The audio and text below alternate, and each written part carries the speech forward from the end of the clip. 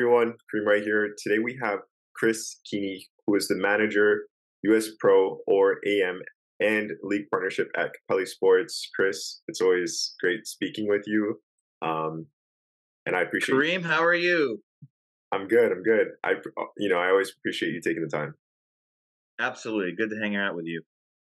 So, it's probably, way far back in the past, but can you take us back in time and share how you got involved in the beautiful game?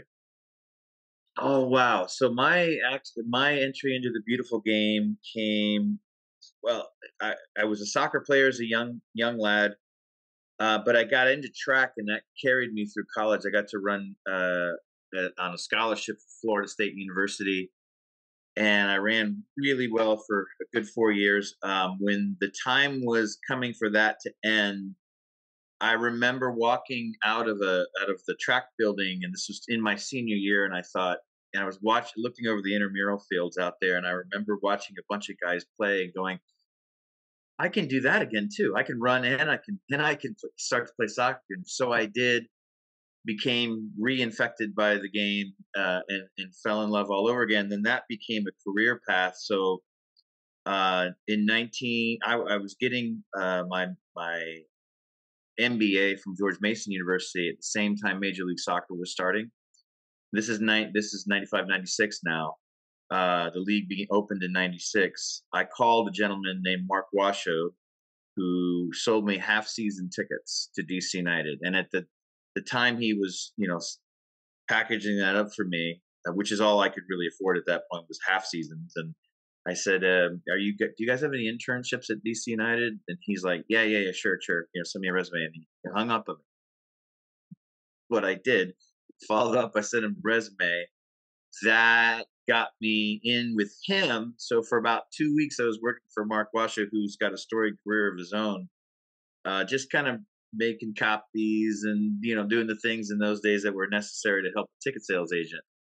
And then at some point, the vice president of the company started asking who's this guy walking in the offices? No one had been introduced. I don't think Mark ever asked permission. And then they said, "Oh, his kid's got an MBA or almost about to, so let's put him on some higher caliber tasks." And I went to work for helping the sponsorship guy begin to develop his leads and so forth. And then that was the end of my internship.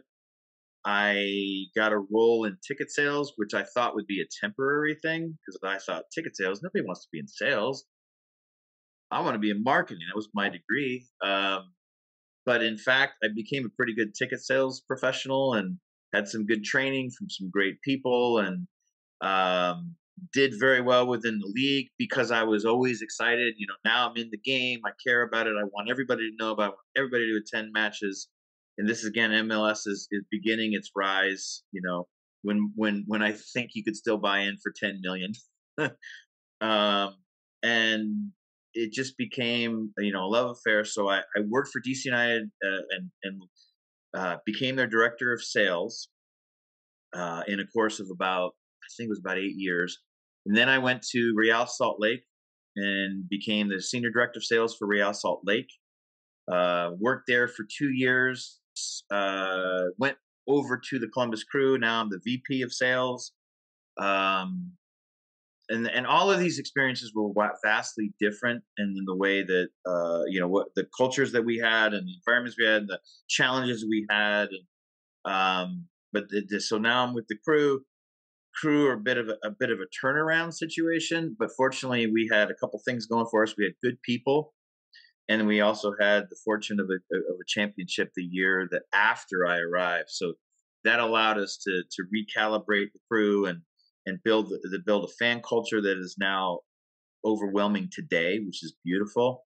And then I got headhunted away to go work for the Houston Texans in the NFL, which I never thought I would work in the NFL, but it was a great opportunity, and probably what I would label my PhD in all of this, because that organization is incredible. The people are incredible.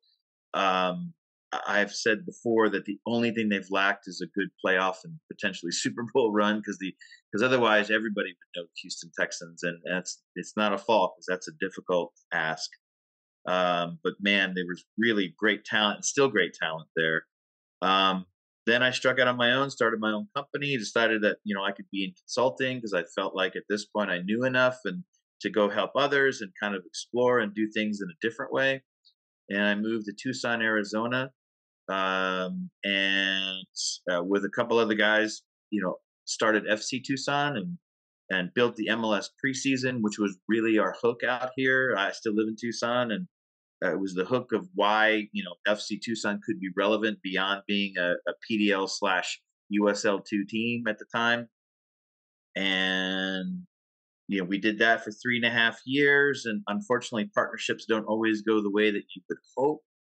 So I've remained here and have been consulting since. And my daughters and my family love it here. My mom lives out here. My daughters just my eldest just finished at the University of Arizona, and my younger daughter is in the middle of her campaign for her college degree. And so it's been a great life. And then getting a chance to then take my consulting in different directions, and I've consulted just a myriad of teams at all the levels, trying to help them elevate their front office and their business development ideals and sponsorship and ticket sales and game day, fan experience, etc. And COVID comes along. There's a little bit of stress on everybody. I start networking back to the friends that I've got in this industry and get introduced to Capelli Sport, which is, my primary contract now. And this very upstart, innovative, disruptive, company coming into the soccer apparel space, and much more than that, but primarily that. And it's been a blast because Kareem, along the way, everything, the relationships I've been able to build, the people I've been able to enjoy. And that's not to say that you won't have relationships that you don't enjoy, but it's been terrific. And I love what has happened to me in my life through the game.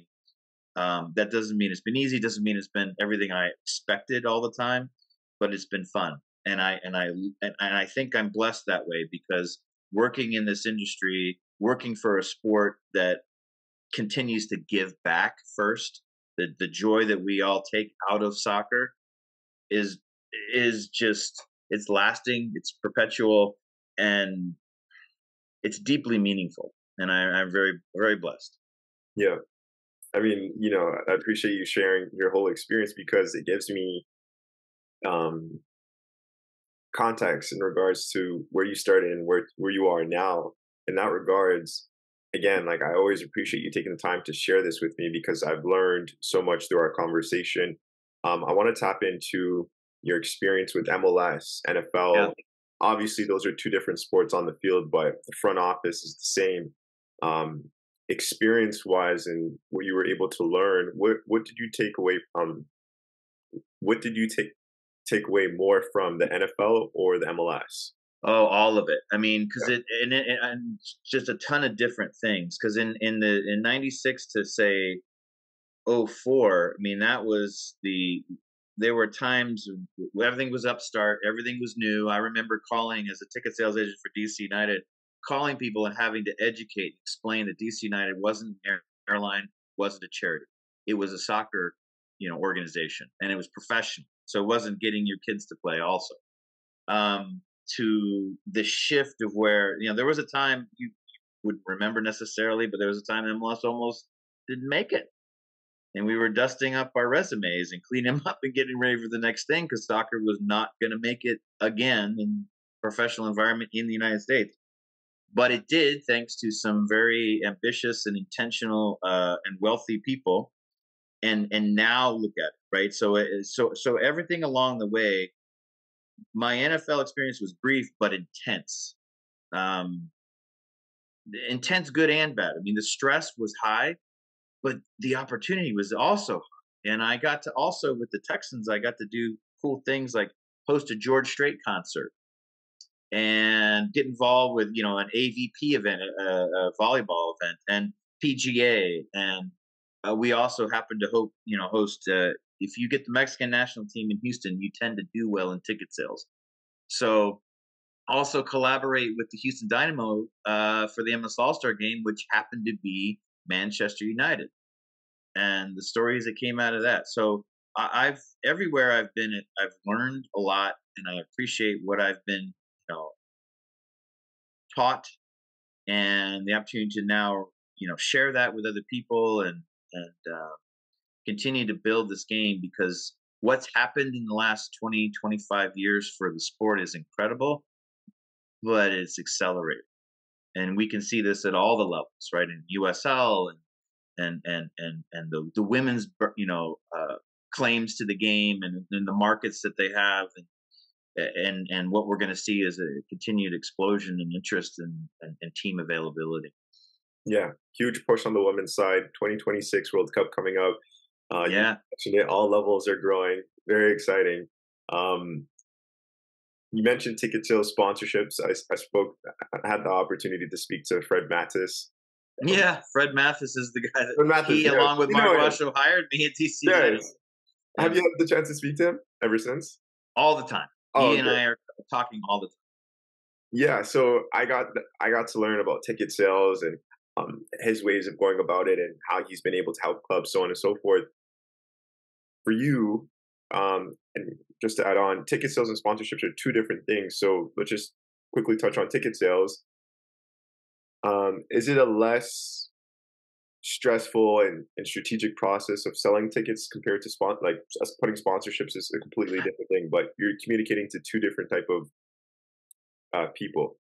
Well, so ticket sales and sponsorships separate in the sense that it's more immediate, right? Ticket sales can happen more quickly. I can, you get in contact with you, talk to you about your life and what kind of package is going to be best for you based on your budgets and your timeline and your availabilities, and all of those things. So, and it's a more immediate result, but then the dollars aren't. But I would argue that even, you can't really sell a sponsorship well until you've got a, a good following. So Mm, people in the building, and I think this is why soccer is awesome, because people in the building, it is social, it is connective, it is, we're all behind this event that's happening on the field that we don't have to decide is important, but that we do decide is important, and that the players matter, the team matters, the performance matters, the energy, and hopefully a good result that matters to me wherever I am, whatever location I'm in. That team matters to me, and having a full capacity is paramount. And we saw Atlanta United and for MLS's debut, right? Atlanta United and it was Charlotte had 65,000 fans for their opening nights together. That's amazing, right?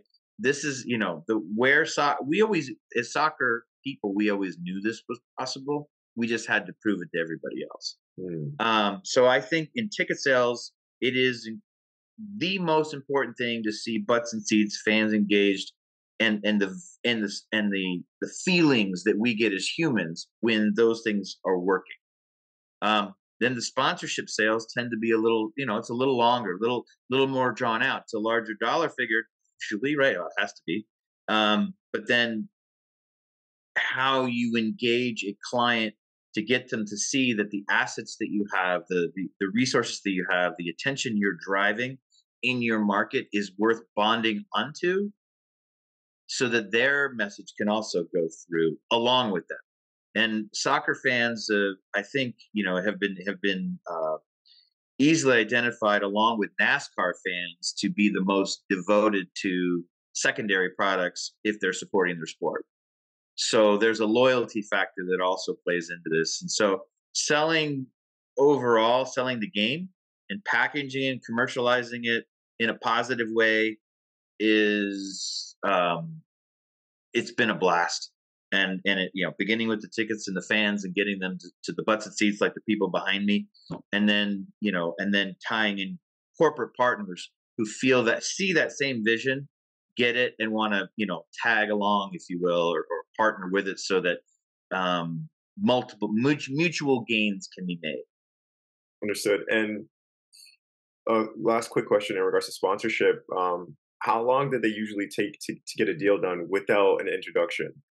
Oh man, it depends on a lot of things. Like there could be sponsorships that could happen within 2 weeks because all the stars align. and everything makes sense, and that partner was already preconditioned probably to see the potential and is ready to go.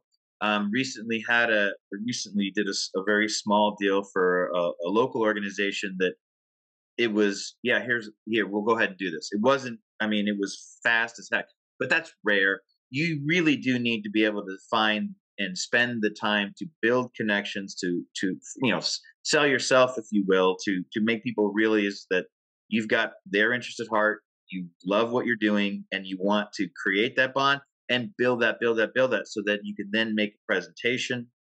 There's the discovery phase where you're just meeting people and then getting ideas together, make a presentation. You hone that presentation into something a little more conceptually attractive to the partner, trying to fit in within their budget, obviously trying to push their budget. At the same time, they're trying to hold it back. That's the nature of it.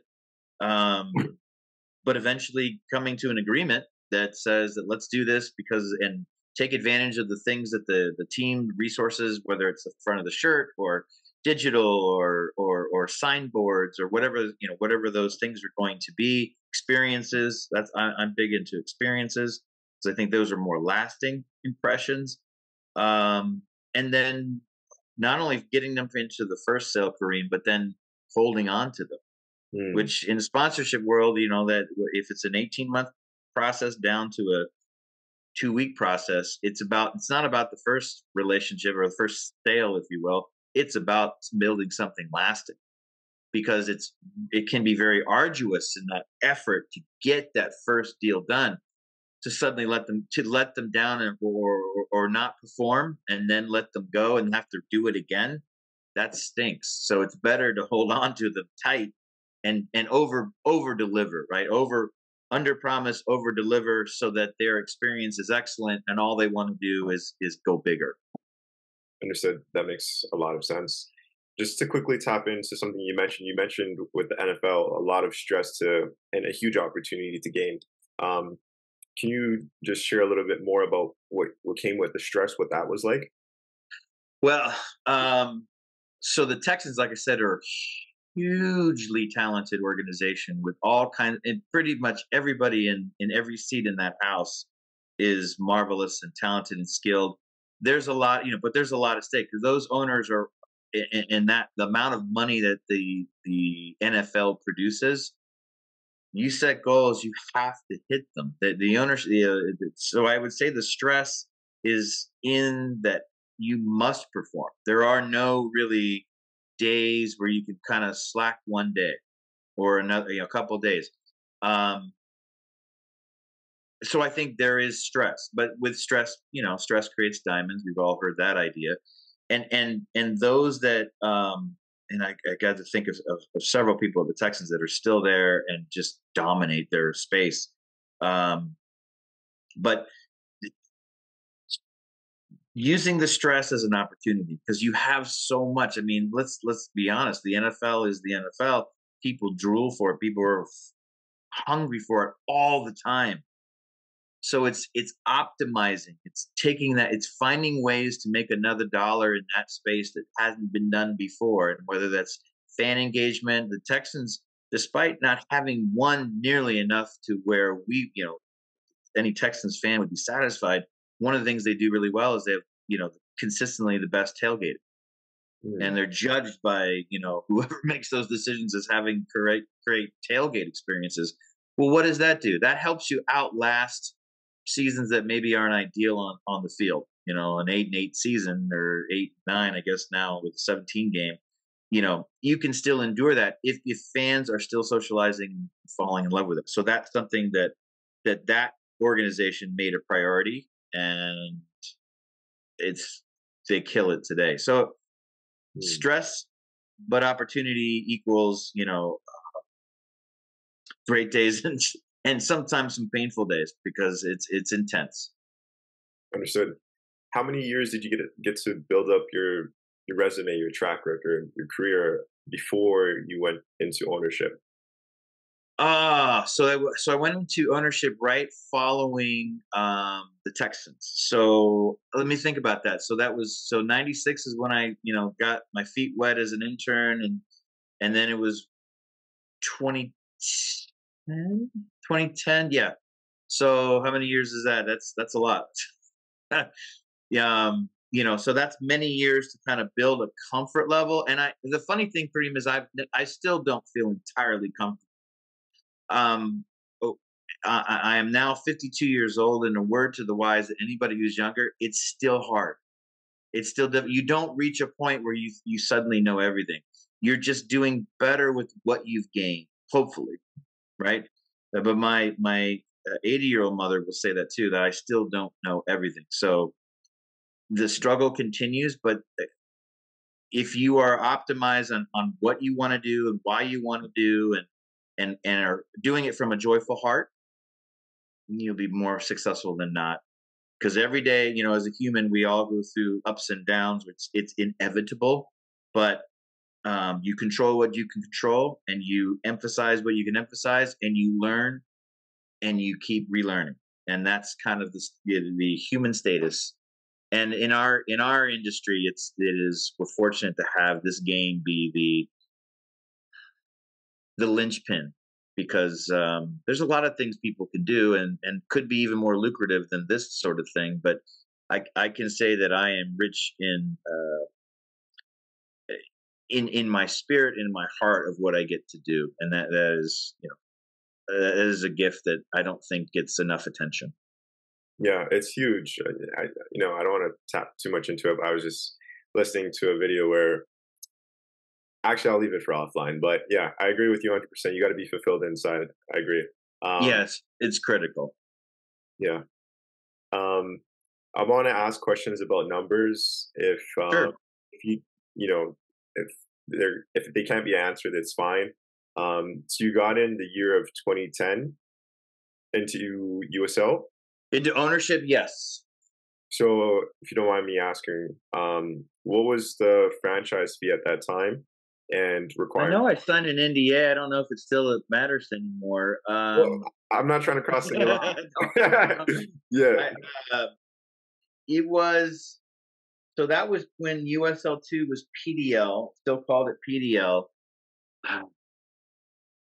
I think it was mid five figures, right, to get started, and then the operation costs at that time were probably, for a USL2 team. The challenge with y- any team, but especially trying to play it at a national landscape, is travel. Number one, pain in the butt.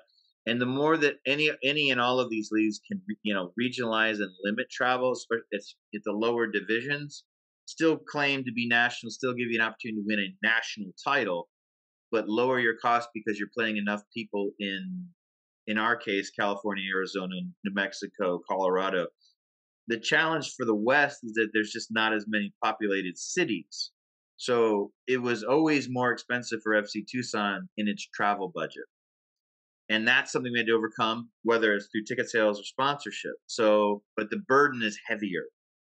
Um, Man, I think we tried to operate, $150,000 annually, which was not a lot. It's not a lot of money in that scope, but we also had very limited opportunities to sell games, because I think we hosted 7 or 8 home games in the regular season, and maybe because we were who we were, we could also try to get, bonus games. We brought Chivas Guadalajara's U20 team up once, and there's all kinds of extra things you can try to add into the mix. But again, risk versus reward. Um, and then trying to get to a season ticket base that would, hopefully offset a huge amount of that, and then overwhelm it with sponsorship, because that's the math, right? You know what your costs are going to be. You try to hold those down, or try to, in a way that is not negative towards the impact on the people involved, but hold the cost down as much as possible, and then try to offset that with, ticket sales and sponsorship sales. And in our case, we did grow into concession sales, and merch.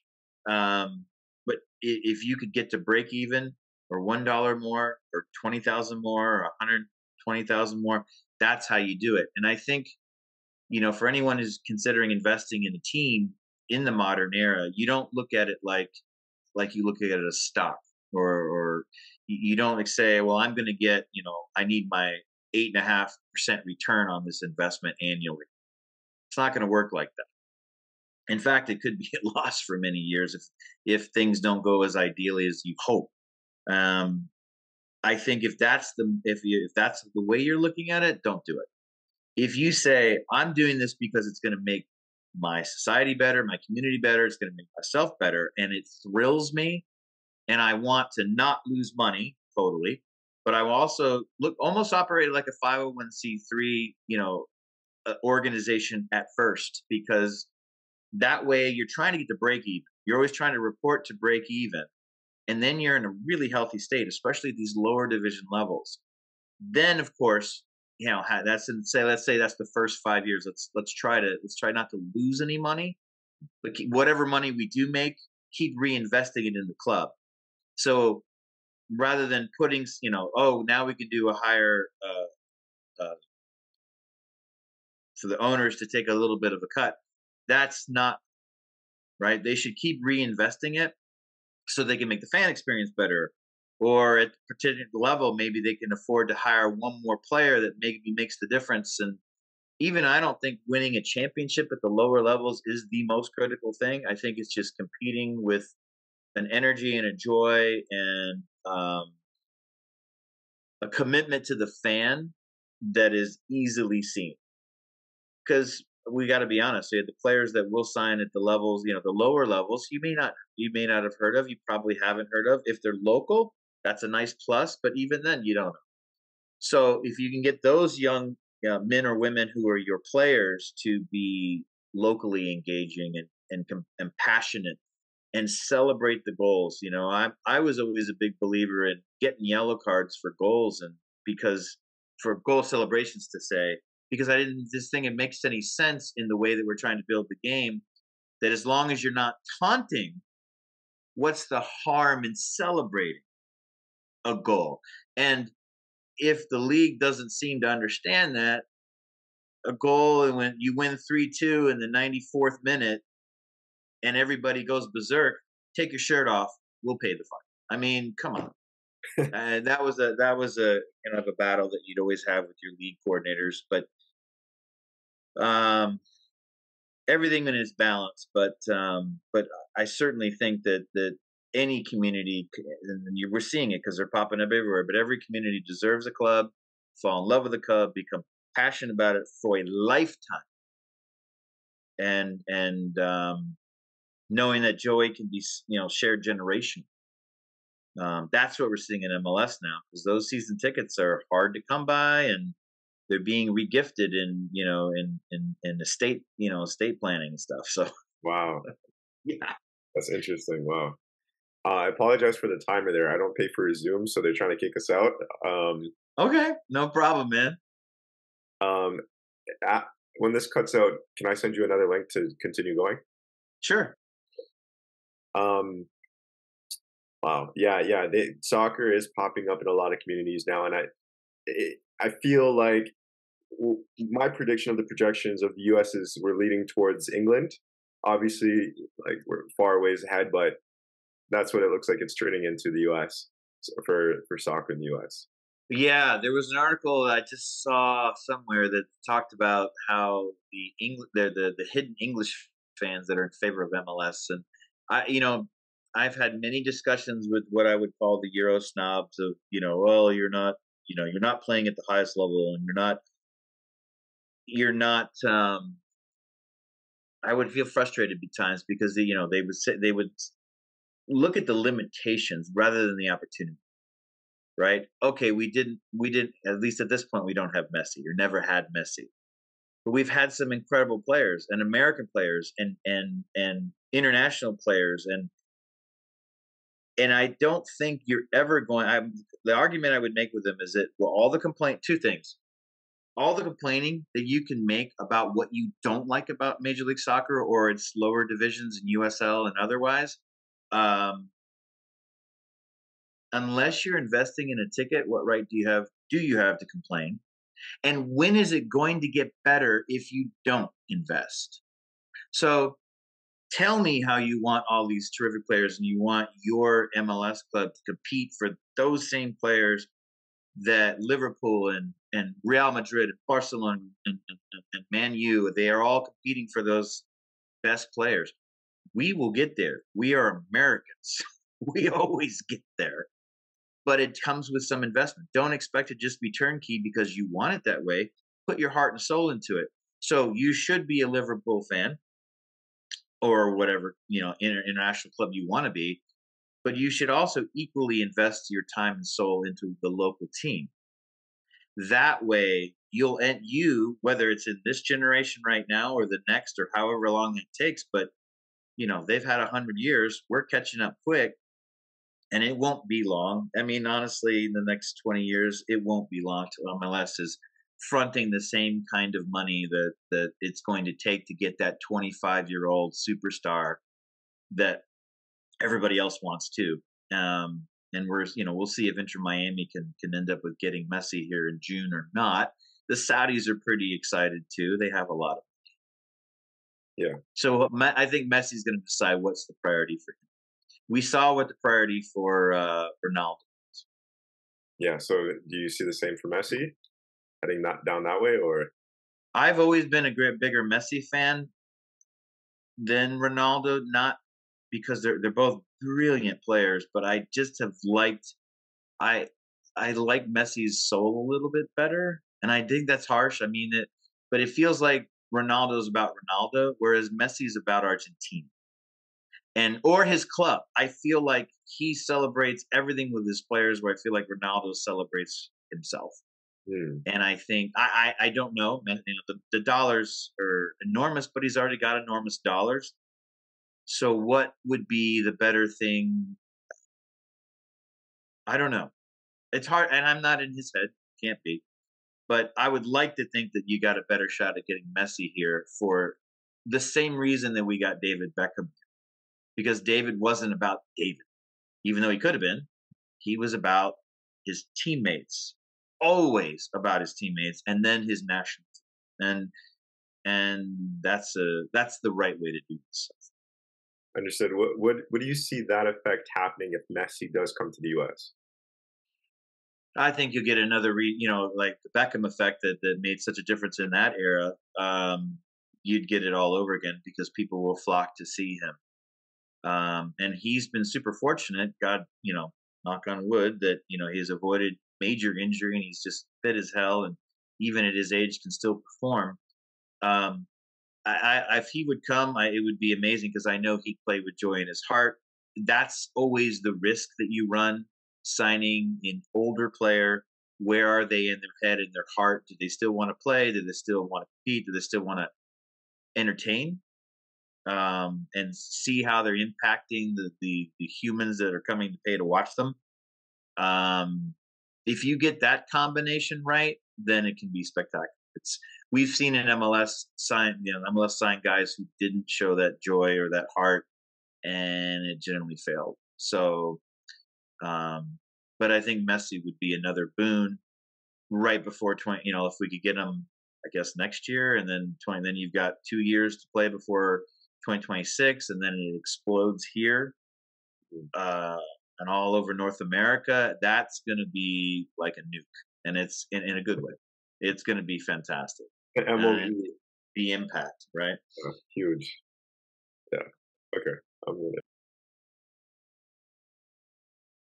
So with FC Tucson, did I say that right? FC Tucson? FC Tucson, yeah.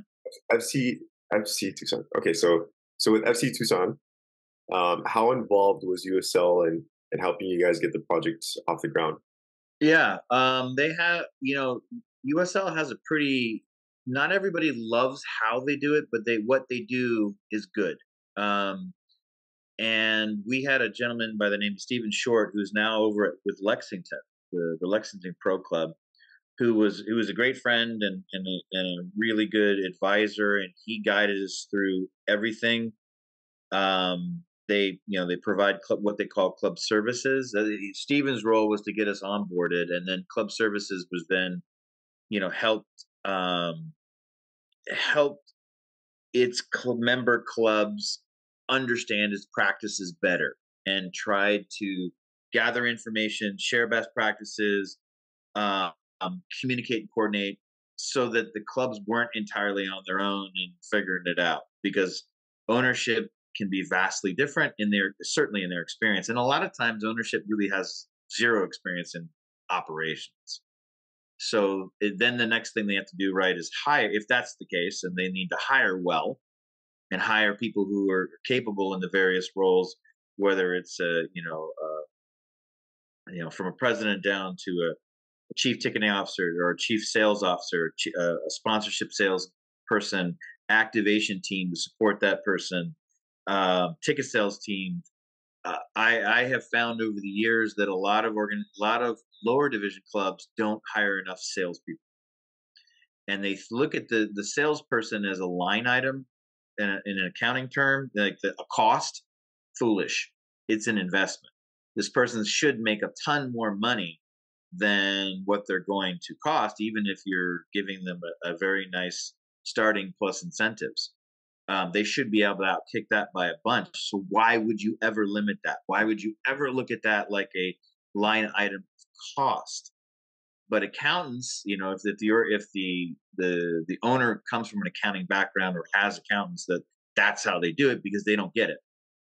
Mm. Um, Really, even if you hire a guy and he makes only as much as he made, then it would be zeroed out. It's not ideal, but you didn't lose money. So you want to hire as many people as it takes to get your building full, or to get your corporate sponsorship partners built out, and then serve them. Don't forget the service has to happen after the sale. So you want a good infrastructure of those types of people.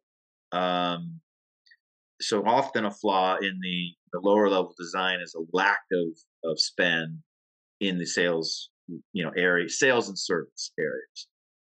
But you want talented people throughout, and give them all the tools and the resource and communications, and especially in the modern era. We've got Slack, and we've got all these different ways that we can now communicate with one another on projects, and then stick with them, empower them, build them up, ask them when they're having a tough day, be sensitive, because everybody, some days are good, some days are bad. Sometimes you get the sale, sometimes you don't. Um, but it's okay. As long as that person is properly encouraged, which includes a financial investment, but that's not the only thing. Properly encouraged means that they feel like they're in an environment they can thrive as people, as Mm. professionals, that if you're investing in them to become smarter in their business. I put a lot of time and effort into my own post education. I would go, especially when I was trying to become a better manager. You think that an MBA just means you're a great manager. It does not. Mm. That just means you completed a lot of projects, and you did some things, and you learned something that you could now use to hone to the next level. Management's a challenge, not a challenge in the sense that I didn't have the capacity, but I needed to learn how to better relate to people.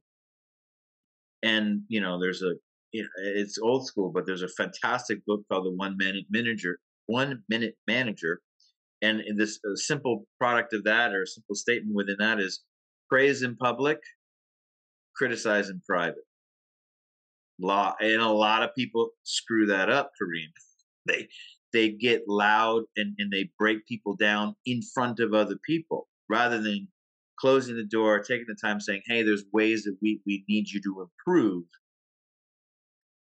But the egos tend to get in the way, especially if it's a bad environment. And I have been part of a bad environment where that it was happening in front of me daily, and it's horrible. And of course, thankfully, that owner's no longer involved in the game.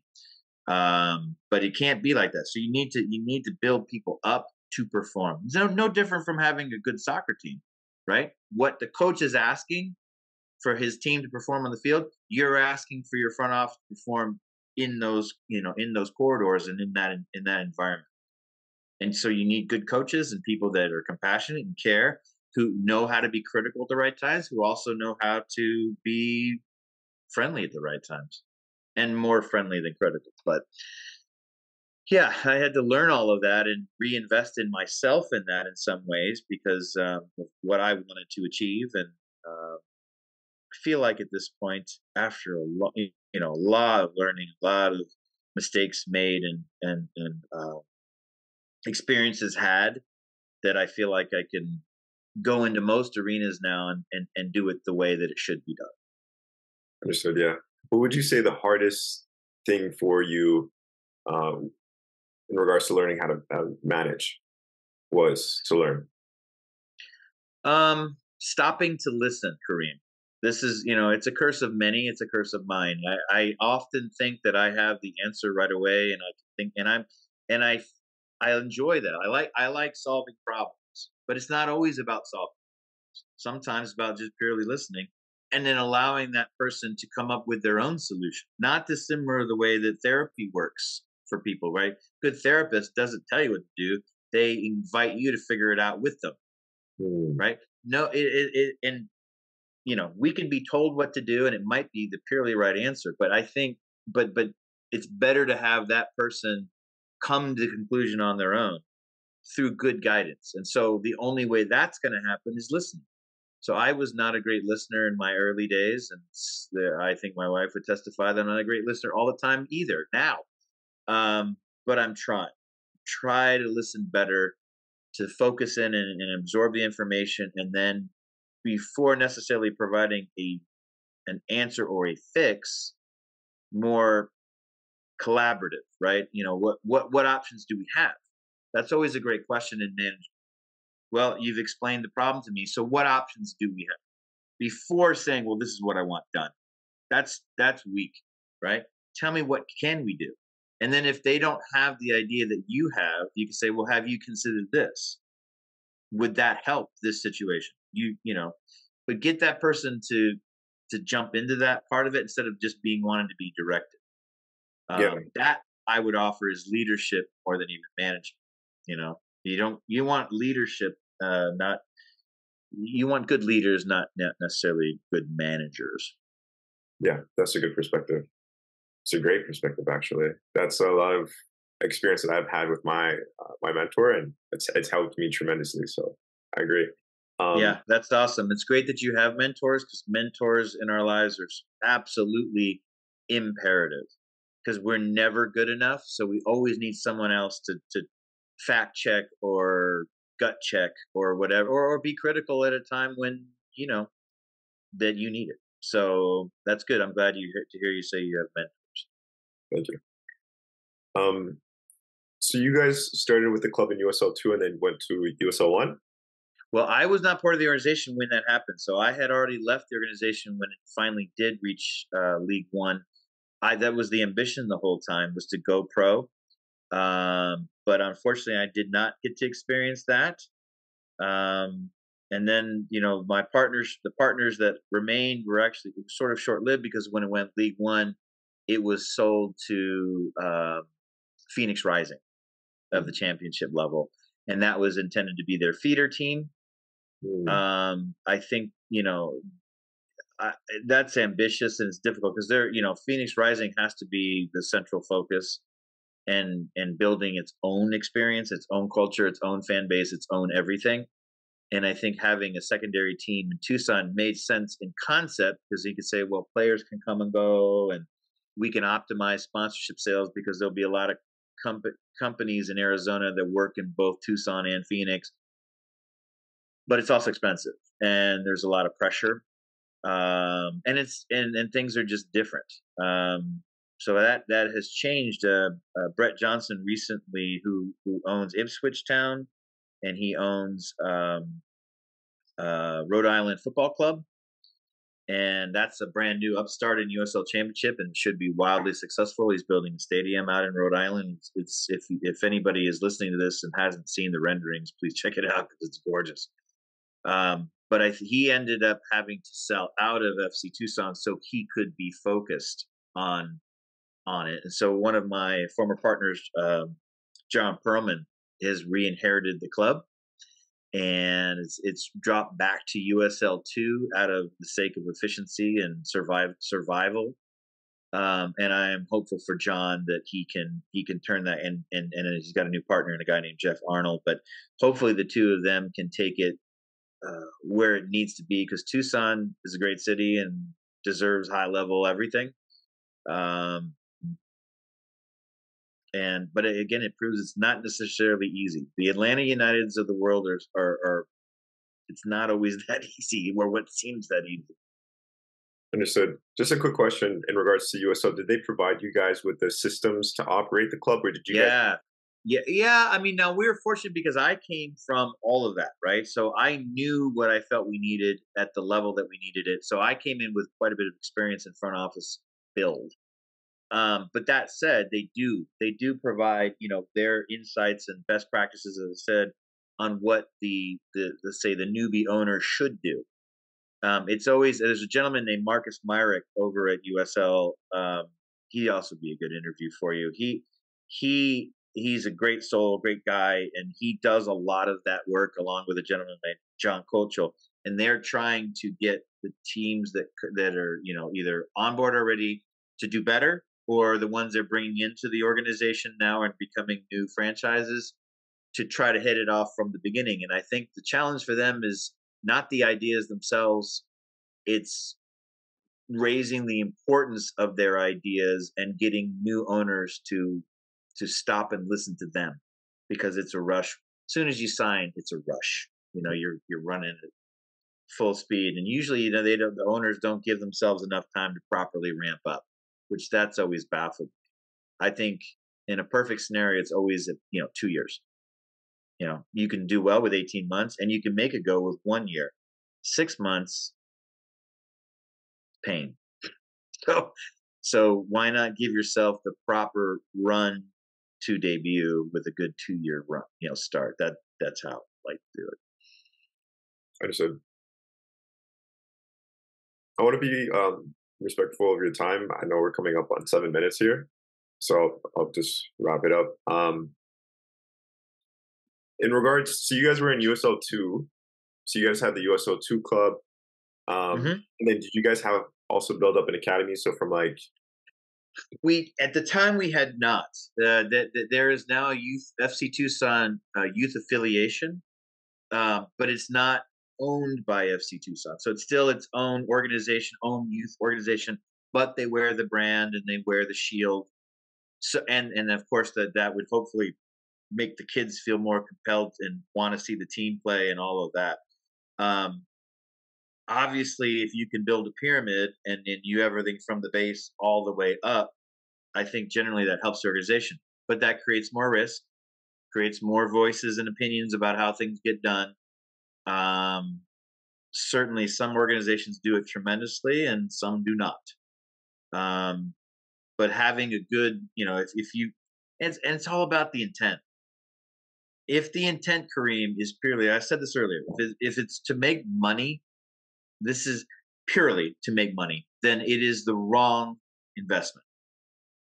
If it is to do better by society, by community, by people, and then commercialize that well enough to break even and then grow, fantastic. If you're doing this because hopefully you think that it's going to be fun to hang around with Ryan Reynolds and drive nice cars, and God bless what Wrexham's doing, it's fantastic. But being celebrity esque is the wrong reason to do this. It's for the greater good of everybody in your town and everybody in your community. And then if that is honest and genuine and authentic, chances are those people will reinvest in you and that club through tickets, through sponsorships, through all those methodologies that create money so that it is sustainable. And then can grow from there. And then after a good 10-year ownership, 15-year ownership, 20 years, if you don't leave it to your children, you can sell it and it will be worth a lot more than it was when it first started. And MLS proves that. So does USL. You just should be more patient with it than sometimes people get into this. understood. So I'm okay. So where did, in regards to like revenue, where did the revenue come from when you guys were running the club? So you guys had sponsorship, ticket sales, but you guys didn't have any grassroots. So what were the? Well, so the key areas of any club's revenues in, there's four, right? And not everybody gets to take advantage of all four, but ticket sales surely, sponsorship surely, concessions hopefully, merchandise surely, those that and concessions isn't a lot of money often unless you own the building. It really the reason that USL and all the leagues really hope that the ownership will invest in stadiums is because then it becomes every dollar becomes vertical. You're not renting, right? You're not giving your money to another organization. You're able to, and if you own the building, not only do you have your, let's say, 30 soccer matches a year, and that could be more if you have a women's team, etc. But you can also start to look at concerts or lacrosse events or other things that make it profitable to own that stadium. The upfront investment is awfully off is very high, although there's a company out of Canada that there's several companies that do modular stadiums, but the one I've been sort of impressed with lately is out of Canada. This gentleman by the name of Rob Friend, who is perpetuating this company, and they seem to have. I'm interested in learning more because they seem to have their story straight. But um, if you can own it, then you can monetize it, right? And that's you can name the stadium. Well, if you can get a stadium naming rights in the modern era, well, that's a lot of money, no matter what level you are. That might solve the problem. That might solve that initial problem. Let's be break even at least. Now we can operate with without pain. We can invest. We can afford to treat the players better. We can afford that extra day with the AT or whatever, and or invest in the fan experience so that they want to spend more and make it symbiotic. And I think that's how it has to be, and that's how it properly is. And if you look at all the great clubs around the world that are and it gets chaotic, I suppose, at the EPL levels of how money gets spent, and sometimes they're not always honest. Apparently, in EPL or the Spanish league, um, but generally speaking, it becomes symbiotic and it becomes relational. That's what you want, Graham. You want your team to be relationally built with its fan base, not transactional. Transaction means I got to get you to buy something. Relational means you want to, right? And I'm giving you a ton of value in return. So that's how it would be done best at any. Understood. Um, I'll keep this to the last question, and then I just want to dive into the speed questions really quickly. Um, Oh, sure. so, Chris, would you say that having grassroots is so operating a pro club, right? Hmm. Necessarily need grassroots or an academy system? Not necessarily. It depends on the community. It depends on the situation. Now, here's an example. Like, so if you go into a brand new market but youth soccer is well established and you start an academy, who are you going to piss off? Yeah, that's what I was Right? oh, yeah. You can alienate the crowd before you even get started opening your hand to them. And that was an experience we had with the crew, where the academy was first built. And I recall having to do a lot of damage control, trying to get people to the clubs to reinvest and bring their kids out for group nights or season tickets, etc. But they were already a little jaded because we might have taken their best player. Now, ultimately, is it probably the right thing for that kid? Probably, right? Given the environment that we could create, but you got to do that gracefully.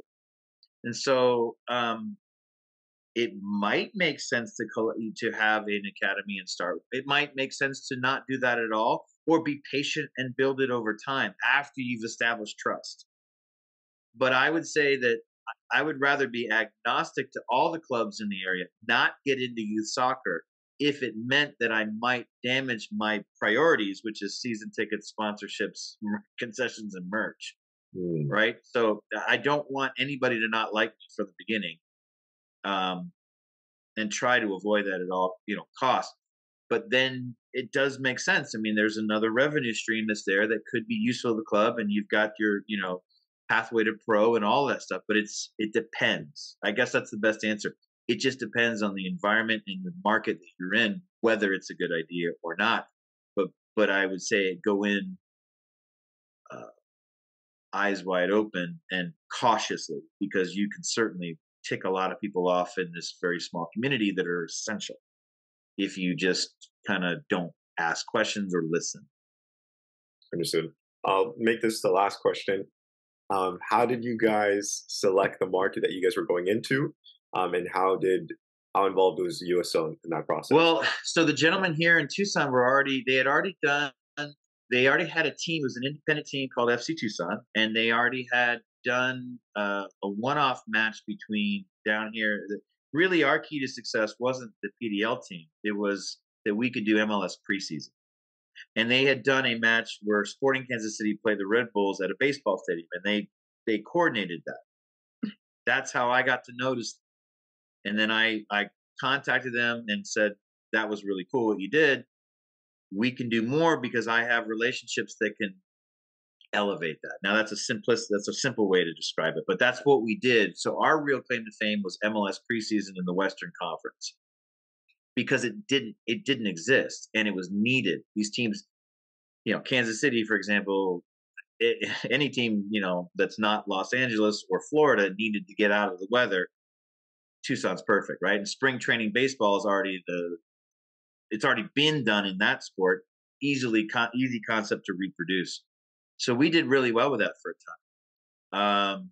And then that allowed us to draw more attention to our team, our club, because our team always played in the event. And, we could start to say to the players that were associated, even at the PDL or the USL2 level, which that's college age kids, generally speaking, or players that are out of contract, but not professional at this point, to give them opportunity to be seen.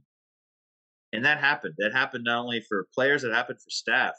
There's a gentleman back at USL named Liam, who is now their head of their academy division.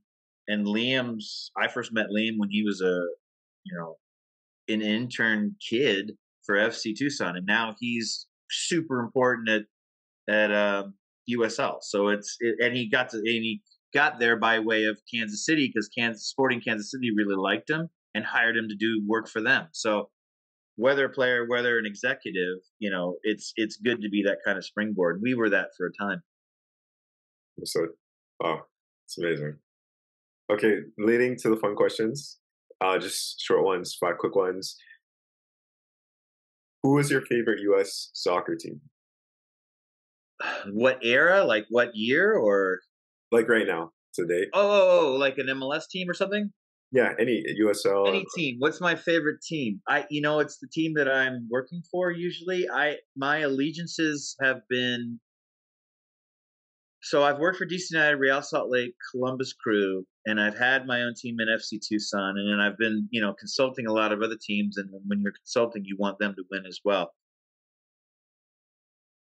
And so I am loyal as heck to the team that I am working for. However, as a purely independent guy right now, it would probably still be DC, right? Because we really had a special thing at DC United in that era, which again, my era was 96 to 04 was my length of term there. But there were so many cool people, and Kevin Payne just passed away not very long ago, and he was the architect of the reason we did well. A lot of things came through him, and guys like Steven Zach and Fred Mathis and Mark Washoe and all of these people and Michael Hitchcock, and I could keep going, that made that culture great. There is one guy who still survives today. His name is Dan Giffen. Still in ticket sales, still crushing it. I made the point to him the other day, which I'm sure he had thought of, but I guarantee he sold more tickets in MLS than any other human, because that's what he has done ever since he and I started. And he stayed loyal to DC United. So I guess to answer your question, black and red. Still bleed black and red if I really, really think about it. Got it. Who's your favorite soccer player? Ooh, I've got a chance to meet a lot of cool people. Andy Williams and Eddie Pope and American guys, and Nick Raimondo, and everywhere I've been, I've had great relationships with great players in the U.S. culture. I think if you just said who do you think is the best of all time and is worthy of that title, starts with Pelé, but oh man, Messi. Love the way he plays and the way he associates with his teammates. So that of greatest of all time, that would be my choice. Probably, I'd say hard for me to bail on Pele, but I'll say Messi. And then thank you title, right? Thank you Argentina. Oh man, I've got so many names that I could drop for just friends from the U.S. game and MLS days, but I am a big American soccer fan first, so I want the national team to just be the best all the time, and I'm in pain when they're in pain type thing. I don't know. I've mentioned some good names there. I could spend another 20 minutes rattling off, but uh, those guys I mentioned, among many I'm real big fans of. Got it. I won't ask you Messi or Ronaldo because I know you're on the I Messi. just did that, right? Yeah, Yeah. yeah, yeah. I won't ask you That's easy, man. Messi. that. Favorite food? Man, I love sushi. I think probably if you said you can't eat anything else, it's probably sushi. And imagine the environmentalists don't like that a lot, but man, it's good. Yeah. And the last one, who's your favorite artist musically? Oh, I'm very eclectic. I love The Cure and Depeche Mode. This is all old school stuff, right? Depeche Mode and New Order. Prince is probably the best. Not even probably is the best and is the most impactful on me, though. I mean, if you said you can only have one music source from now on, it's Prince. Got it. Okay. I don't listen to any Prince, so What? I got to check them You out. are missing I gotta out. check it out. You have to. You know what? I would say you're screwing up, actually. You got to get into Prince. I'm gonna check it out after this. Okay. Chris, it's always a pleasure. That disturbs me that at your age, still don't fall back into that, because talk about legend that transcends. I gotta check it out. I gotta check it out. I'll send you some YouTube. Send it to me. At least I know Michael Jackson, right? But yeah, Oh, and those were two, but Prince was just better. He was definitely more talent. Hard to say, but like pure talent, and he could play any instrument. He did everything himself. He was fantastic. And when he died in 2016, that really sucked. well, Chris, it's always a pleasure to speak with you. I always appreciate you taking the time. Yeah, man. Thanks to get to know you, Kareem.